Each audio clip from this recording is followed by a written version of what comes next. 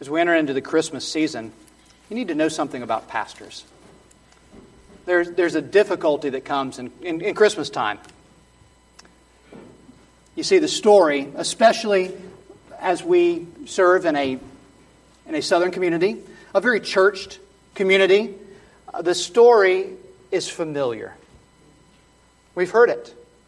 The wise men, the shepherds, the journey to Bethlehem, the full inn, the manger, the angels, the baby. We've all heard the story. I believe we need to pray for forgiveness because our wonder and our astonishment has really, it dims. We hear the story, we kind of go on autopilot, don't we? And pastors struggle. This is one more year. 25, 26, 27 years in ministry. And I guess in December we'll talk about Jesus being born. And we run to the familiar passages and we tell the story. And unfortunately there's a temptation of pastors to come up with new ways of teaching the same old story. Unfortunately, this is where people really can get into the weeds, trying to find new and novel ways to speak about the incarnation, God becoming man, and not just becoming man, but being born as a baby in the crudest of conditions for us. We do tend to go on autopilot this time of year, and we listen in comfort. And again, God forgive us. We think about our shopping lists. We think about family menus. We get distracted. But I want you to imagine with me for just a few minutes this morning. Imagine that we have gathered together in this small fishing village, Capernaum. And a visiting rabbi has come this morning. A teacher that we don't know. He's come into our midst. And so it is our custom to show the visitor and to allow him to speak, show him hospitality and to allow him to speak. And this is what happens. Look with me at the text. It's in your bulletin. I also encourage you to open your Bible. You'll find it on page, 836 in your pew Bibles as we spend time in the Word together. This is what happens as we gather together in this little synagogue in Capernaum. And they, remember who we're talking about here. We said Simon and Andrew from last week who met up with Jesus, as did James and John, maybe a few others. Verse 21, it says, they came into Capernaum, and immediately on the Sabbath, remember that word immediately, Mark's going to use it over 40 times in this gospel. And immediately on the Sabbath, Jesus entered the synagogue and was teaching. And they, that is all those who were gathered there, they were astonished at his teaching, for he, Jesus, taught them as one who had authority, and not as one of the scribes. Pray with me. Lord, thank you for this text. Forgive us, Lord God, for how often we can hear your word and yet fail to consider your word, fail to be amazed and astonished by your word. Father, I pray that it would not be of the pastor or of the men and women in this room, but of your Holy Spirit, that you would astonish us with your word today. In Jesus' name, amen. So that's where we are on the Sabbath. There's this visiting teacher, and he's brought with him a few friends. Now, the friends that he's brought with him are not students that you would traditionally find walking along in the dust of their rabbi. These were men who have spent their lives not in study, but in hard work, and rough hands, torn from working with nets, sunburnt faces, and for all their efforts, they just can't seem to rid themselves of that smell of fish. These are the men that have walked in with Jesus, with this teacher. Now, there's some rumblings about this teacher that has come into this little small synagogue in this little small village. This teacher, they say he's from Nazareth. You shake your head and you wonder, has anything, any good ever come out of Nazareth? And so you do listen. You listen to the message as he stands up, as he reads, as he sits down and begins to explain what's going on. But your expectations are set low. They're set low because of the standard teaching. For us regular, routine, every Sunday morning pastors tended to fall into a standard of teaching in that day. Recitations of the writings of others who've gone before. So you listen. You listen to this new teacher and you're amazed. Now, the word that Mark chooses to use as he describes what happens here, he says they were astonished at the teaching. You, in that church, that synagogue in Capernaum, are astonished. But there's more than that. We talked about that in Sunday school this morning, that there's an art to translation, that translation is interpretation, that translation is the opportunity for those who study the Word and study the nuances of the language to make the Word come alive. And when you think about that word astonished, it literally means to be knocked with a blow. Knocked out of your own self-possession is what it means. That you sitting there in comfort are hit by the Spirit of God knocking you out of that place of comfort and that place where you were unsettled. You are astonished by what you hear. You've been sitting expecting the usual, and the words of Jesus explode, and your comfort is expelled by the teaching of this visiting rabbi and his strange students. Now, before we look at why this happens, before we look at why and what makes Jesus' proclamation of the Word of God so astonishing, I want to ask you a very personal question. I've been here 2 months now. It's time to really get personal.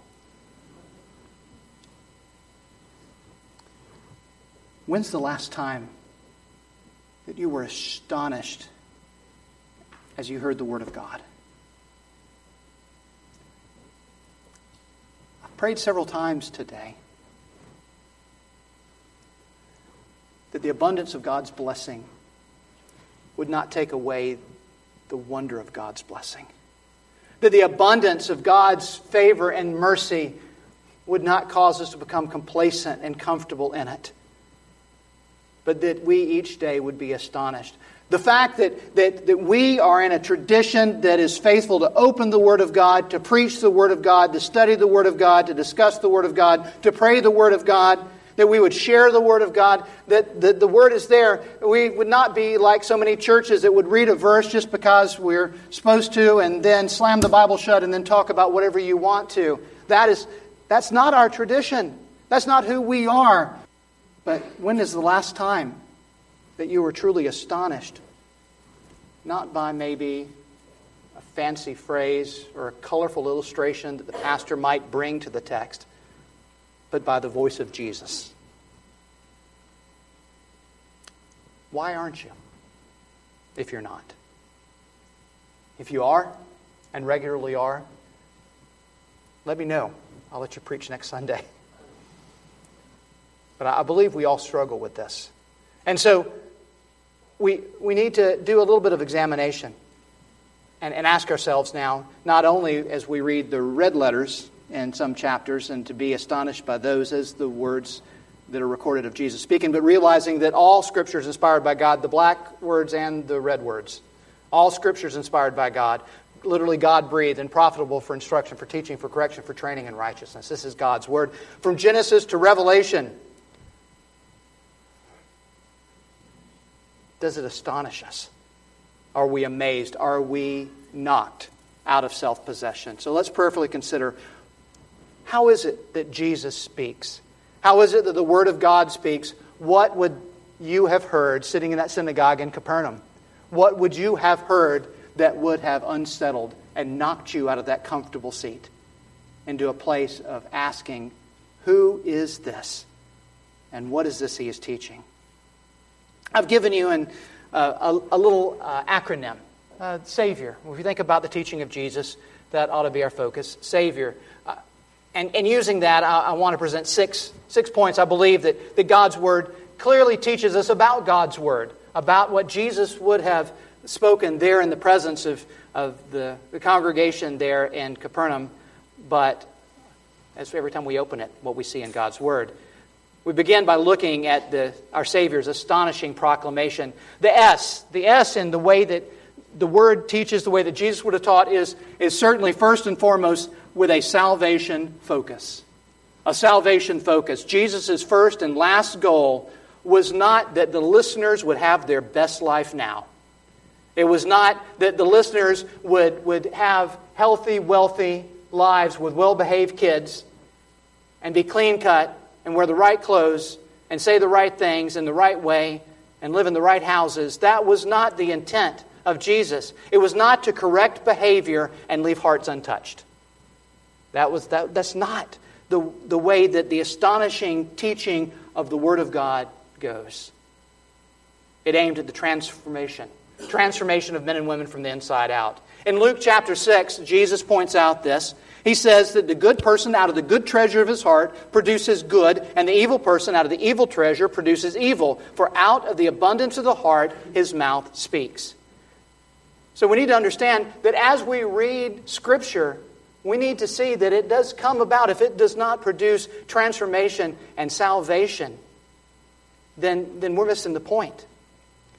I think we do men and women injustice as we go forward to evangelize the world, to speak to the world about the truth of Scripture, is that we seek to impose the do's and the don'ts of Scripture without speaking of the is of Scripture. That is, if any man is in Christ, he is a new creation. The old things have passed away, the new things have come. We need to look first at the issue that salvation is first and foremost. Last week, we heard the message from Mark 1:15. It says that Jesus went around and preached, the time is fulfilled, the kingdom of God is at hand. Repent and believe in the gospel. A simple statement of the life transformation, the heart transformation that had to take place. And this is where he pressed people. What authority, what power. Not saying, all these other rabbis are saying, you need to live this way, so go and live this way, and all will be well. Jesus is saying, you need to repent. You need to believe. You need to know God's forgiveness. We can't read, we can't study, we can't preach, we can't teach, we can't share, we can't explain, we can't consider, we can't meditate upon God's Word without focusing on Christ and His salvation. Now, Jesus, in the Gospel, in the Old Testament, remember as He's walking along to Emmaus, and He speaks with Cleopas and his friends, and He goes back and He talks about Moses, and He talks about the prophets, He talks about all these things. He says this was all in anticipation of the Savior having to come and die. It all speaks about me, Jesus says. Now, Jesus is not a leprechaun hiding behind leaves in the gospel. Now, hear me carefully. We don't need to look and find Him hidden in the sections allegorically saying, well, this rock is Him, or He's, in this leaf over here. That's not the way it's done. It is that the entirety of Scripture is pointing to our need for a Savior and the fact that only in Jesus Christ is that salvation found. He is the one, back in Genesis chapter 3, that was the one, the seed of the woman who would crush the head of the serpent. The seed of the woman that would crush the head of the serpent. No other seed would do so. We cannot crush the head of the serpent. All Scripture, as we read God's Word, God breathes, points us to Christ and to salvation. Let's not be distracted from that. That's the key component, the first component we find in our Savior's astonishing proclamation, His teaching. But what else? It says right here in the text that Jesus' teaching was with authority. With authority, it was authoritative. Jesus doesn't appeal, as He teaches here, to the reputations of others to confirm what He says. The standard teaching in that day would have been something like this. A rabbi would have stood in front of the congregation and they would have said something like, well, the school of Shammai says one should not kill a louse on the Sabbath, but the school of Hillel would permit it. It would be interpretations of what is good, what is not good, what is permitted, what is not. It would have been a recitation of the teaching of reputed scholars and other rabbis. But Jesus taught not as the scribes, is the way Mark describes it. The people were astonished. They were knocked off their comfort. For He taught not as one who taught like the scribes, but as one having authority. Now, that is not to say that Jesus was coming about with something new, was coming about with something different, but what He was doing is He was coming about and appealing to the Word of God as the living Word of God. Matthew chapter 5, verse 17 and 18, Jesus says, do not think that I came to destroy the law of the prophets. I did not come to destroy, but to fulfill. Most assuredly, I say to you, until the heavens and the earth pass away, not one jot or tittle will pass away until all the law is fulfilled. Jesus was coming and proclaiming things on His own authority as the living Word of God, preaching the Word of God. In Matthew chapter 5, in the midst of the Sermon on the Mount, there's actually 5 times that Jesus would use the phrase, you have heard it said. You have heard it said, meaning that this is something that people are talking about, things that people are saying, you have heard it said, and then it would be followed by some sort of popular misrepresentation He would talk about a limited understanding of murder, lust, divorce, retaliation, these types of things. And then Jesus would say, but I say to you. You have heard it said, but I'm saying to you. I love that when he says, but I say to you. One of my favorite Greek phrases. I just got to throw it out there. You remember the old commercial about the breakfast food, the waffles, right?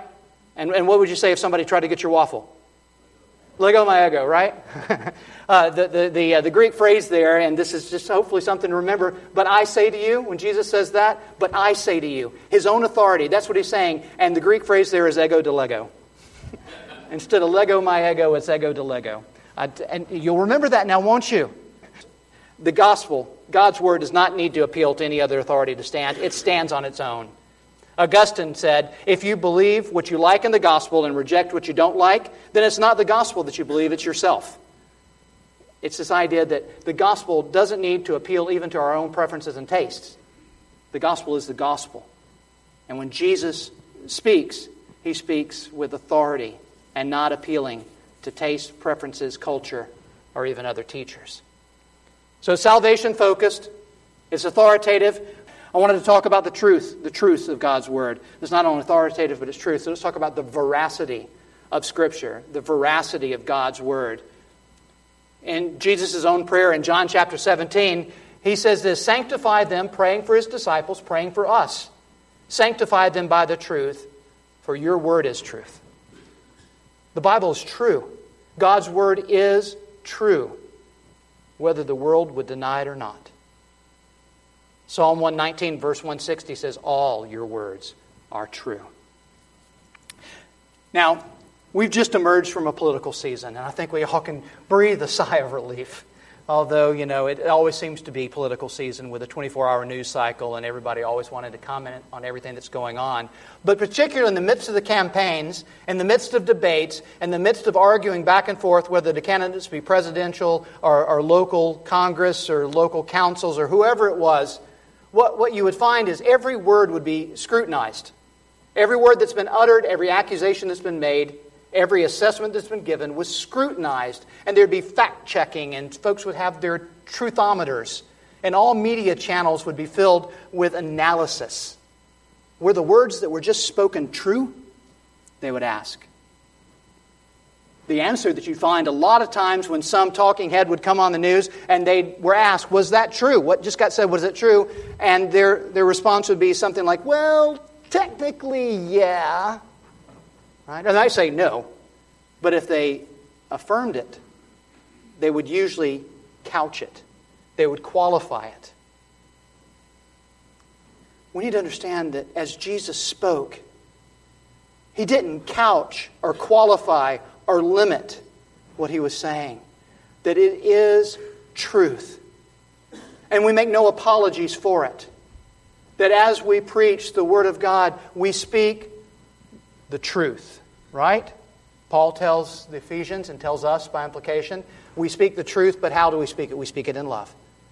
We speak it in love. We speak the truth because we know that the truth is the power to save. The truth is the power to transform. The truth is God's Word. We don't need to qualify it or limit it. We put it out there and say, this is God's Word. It is true. There's power in truth. There's strength in truth. So we look at Jesus as He teaches, as God's Word teaches us, as we look to examine on why are we not astonished when we hear it.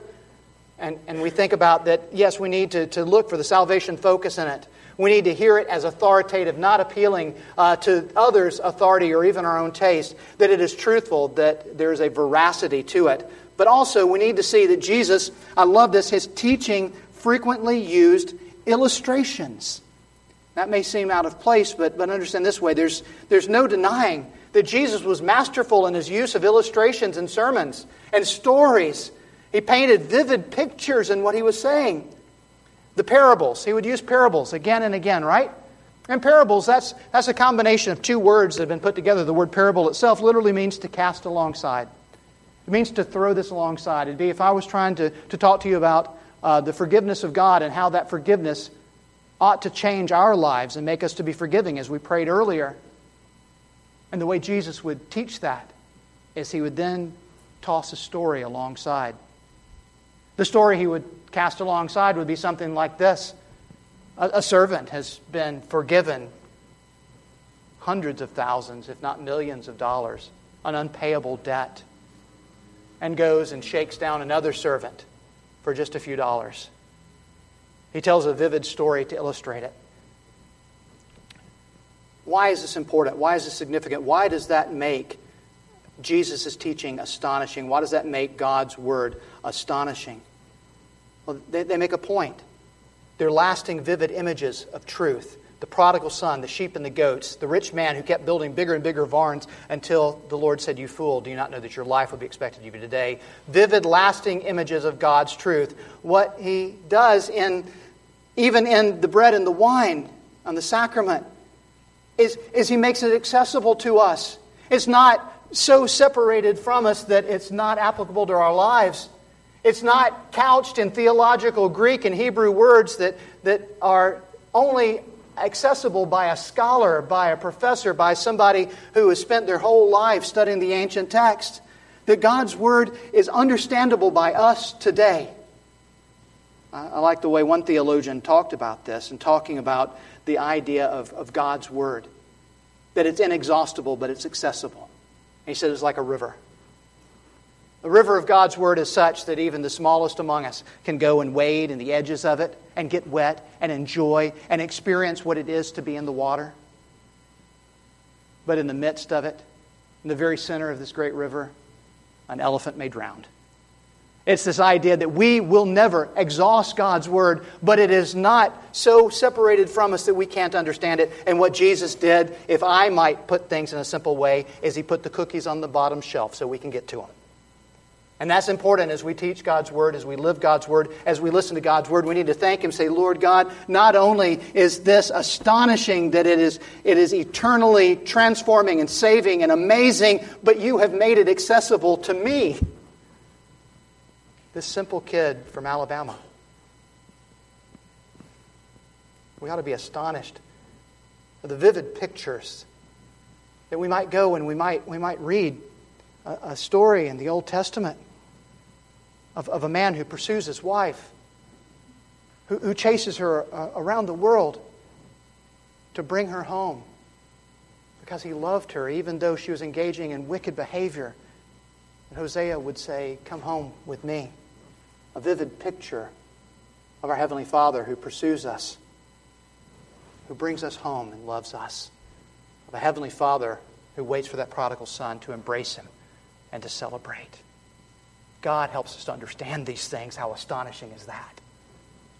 But what else? What else do we see? That God's Word is not only salvation-focused, it's not only authoritative, meaning that it doesn't appeal to somebody else to give it authority and power, that it's truthful, that there's veracity to it, that it's illustrated in a way that we access it, but also that it is organized, it's orderly. There is a consistent and orderly structure to God's Word. If you think about how amazing it is that the 66 books of the Bible written across the thousands of years by the dozens and dozens of authors that wrote it, that there would be an organization and a consistency to it. Oh my goodness, if just the men and women of this room, just half of us, maybe just the elders of this church were to sit down and to seek to pen something like this in different rooms but in the same day, how disjoint and crazy would the writings be as we each approached it in our own way? But over the millennia, that God's Word would unfold in a perfect and an organized way. Jesus taught that way. He went back and He said, "Do you see? Moses said it." Right? Moses said it. What else? What else? We read over here. Isaiah promised it. It all works together. It all comes together. We don't have to make up systems to make it fit. It's all there. It is an organized, it is a systematic way. Now, today's theological landscape is littered with popular teachings that are new and they're novel approaches to looking at issues in biblical interpretation. And I want you to be on the guard of this, that there are many teachers out there that will pick one small aspect of theology and they will make that their absolute focus to the exclusion of all others. But if we don't see it within the framework of all of Scripture, then it's very easy to really get out in the weeds. Novelty and new variations of old errors, they thrive in the unorganized and unstructured thought. Our thoughts must always be measured by the whole of God's Word. You see, Scripture interprets Scripture. Scripture speaks to Scripture. And when we find Scripture that might be unclear, we find verses that don't seem to make sense, and we really struggle with what they're saying, we need to go and look and see what the clear clearly teaches. We let the clear help us to understand the difficult. And sometimes we, Peter talks about this in referring to what Paul had to say. He says sometimes what Paul had to say was difficult. And he says, and there are wicked people who will distort that for their own purposes.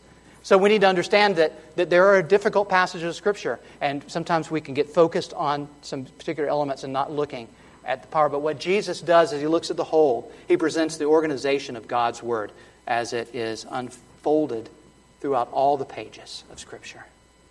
So salvation-focused, authoritative, veracity, that there was truth in what He said. So that He illustrated it so that we can access it. It was organized. It was part of the whole of God's teaching. But God's Word is so relevant that what Jesus had to say is relevant. The common cry to so many pastors is, would you make this relevant? What does this have to do with me today? It's kind of like the cry of the student taking algebra saying, how will I ever use this in my life? Is it relevant? Yes, God's Word is relevant. We don't have to make it relevant. It is relevant. It speaks to us today. What we need to do is to look at it and understand what it's saying there. We do need to put the cookies on the bottom shelf. We need to take the cultural context of what might have been said 2,000 years ago and talk about what that means today. But God speaks to us in the way that we need to hear. And Jesus very particularly spoke to people in the way that they could understand. He knew His audience. But let me bring one other point of relevance. The relevance is not necessarily found in the illustrations that you would use. The illustrations are good. Relevance is not necessarily found in the words that you would use. But I think the greatest relevance that we see in the teaching of Jesus is this: the perfect consistency between His words and His actions. That as He would speak about loving your neighbor, that He would be the one that would take a break in the midst of the teaching to heal the man that was lowered in the midst of the house, and use that as an opportunity to teach others, to tell that boy his sins are forgiven, and that he might take up his cot and leave. That He would spend time dwelling with that woman, that Samaritan woman at the well, though others would look and say, why? That He would pause as he was entering the city and see this tax collector, this small little man climbed up in a tree, just aching to see Jesus, and He'd say, Zacchaeus, come down. I'm coming to your house today. And everybody would say, why?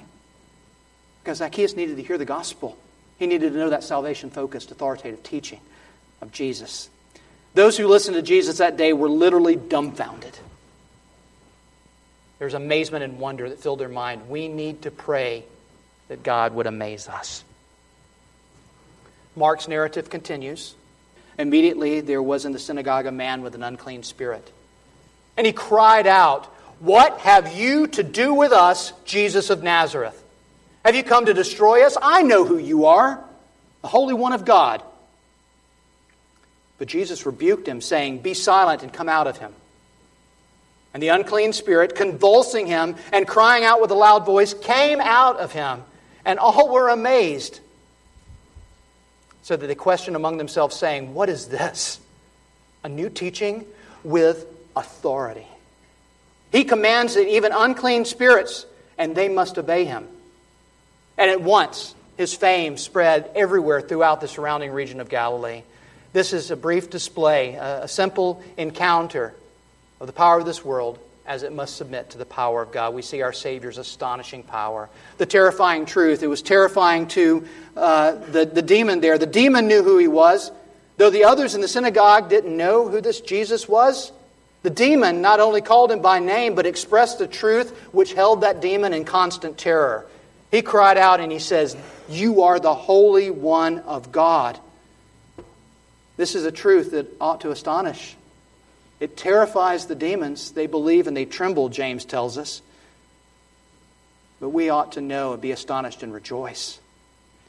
We see Jesus' irresistible command in that moment. The demon could not refuse. Jesus insisted not only that the demon would leave the man, but he would cease his utterances. Told the demon to literally be muzzled. The reality of who Jesus was would not be perverted for demonic purposes. The boasting of the demon, I know who you are, Jesus called it to be silenced. It would not be used to establish the authority of the demon in the house of God. When Jesus said, be silent, it literally means hold your peace, or to wrap the muzzle of an animal so that it would open no more. And then he tells him to come out. No argument, no debate. The loving ministry of Jesus to this tormented man. Understand the demon, what did the demon do? Convulse the man, threw the man to the ground. There's no love of that demon for that man. Great love. We've got to be astonished at how great that love is. How great that love is for us. How great the love is for Jesus and this man. And what do we see? An amazed reaction. The people are so astonished at what they see. Now, Mark used a different word. We talked about being unsettled, being knocked, that word for amazement before. This is more of an emotional sense. Even the implication of fear, that they see this manifestation of power. We saw the authority, we see the power of Jesus, and there's this holy trembling in the presence and the power of God. Authority right there in their presence. Like Isaiah before the throne, or the disciples as they were in the boat, and Jesus caused the storm to be muzzled there on the stormy Sea of Galilee. And what happened? Friends, hear this. Make it your prayer that this would be our reaction. This would be our reaction as we are astonished. As God increases our astonishment for His Word, we see that the Word went forth. What does it say? At once His fame spread everywhere. How? The people were talking about it. The people were telling others about it. The people were going about saying, you would not believe what I heard. You would not believe what I saw. But by the power of the Spirit, many did come to believe. His fame spread. I ask you this morning, are you astonished by the Word of God? Not by maybe a phrase that your pastor might use from time to time, but not the words of your pastor, but the words of God. Years from now, the name Brandon Bowman, the names of us in this room might be names at the bottom of a window somewhere, but the Word of God endures. And let it be our legacy that we understand the astonishing authority of God's Word. How amazing it is to hear our Savior speak and have access to that each and every day. And may the fame of our Savior rapidly increase. May it go everywhere in this surrounding region. Are you making the astonishing Word of God known? Make it your prayer, Lord, astonish me. And may I let others know how amazing is your Word. Particularly this season as we tell the story of God come to us, Emmanuel. Pray with me. Almighty and glorious, our gracious God, we thank you for this, your word. Father, forgive us for not being amazed. But Lord, as we humbly draw near, as we hear the voice of Jesus, may your Spirit testify with our spirit that this is true, that this is real, that this is the power by which we are saved. And Father, we pray that we would be blessed to be a part of the process by which your fame spreads throughout this region and even around the world. Not because we find new ways to say old things, but because your word is eternal and lasting. It is the power of salvation to those who believe. Father, may there be a great and amazing revival. And would you begin with us? We thank you and we praise you in the name of the one who speaks, not as the scribes, but as having authority, our Savior Jesus. Amen.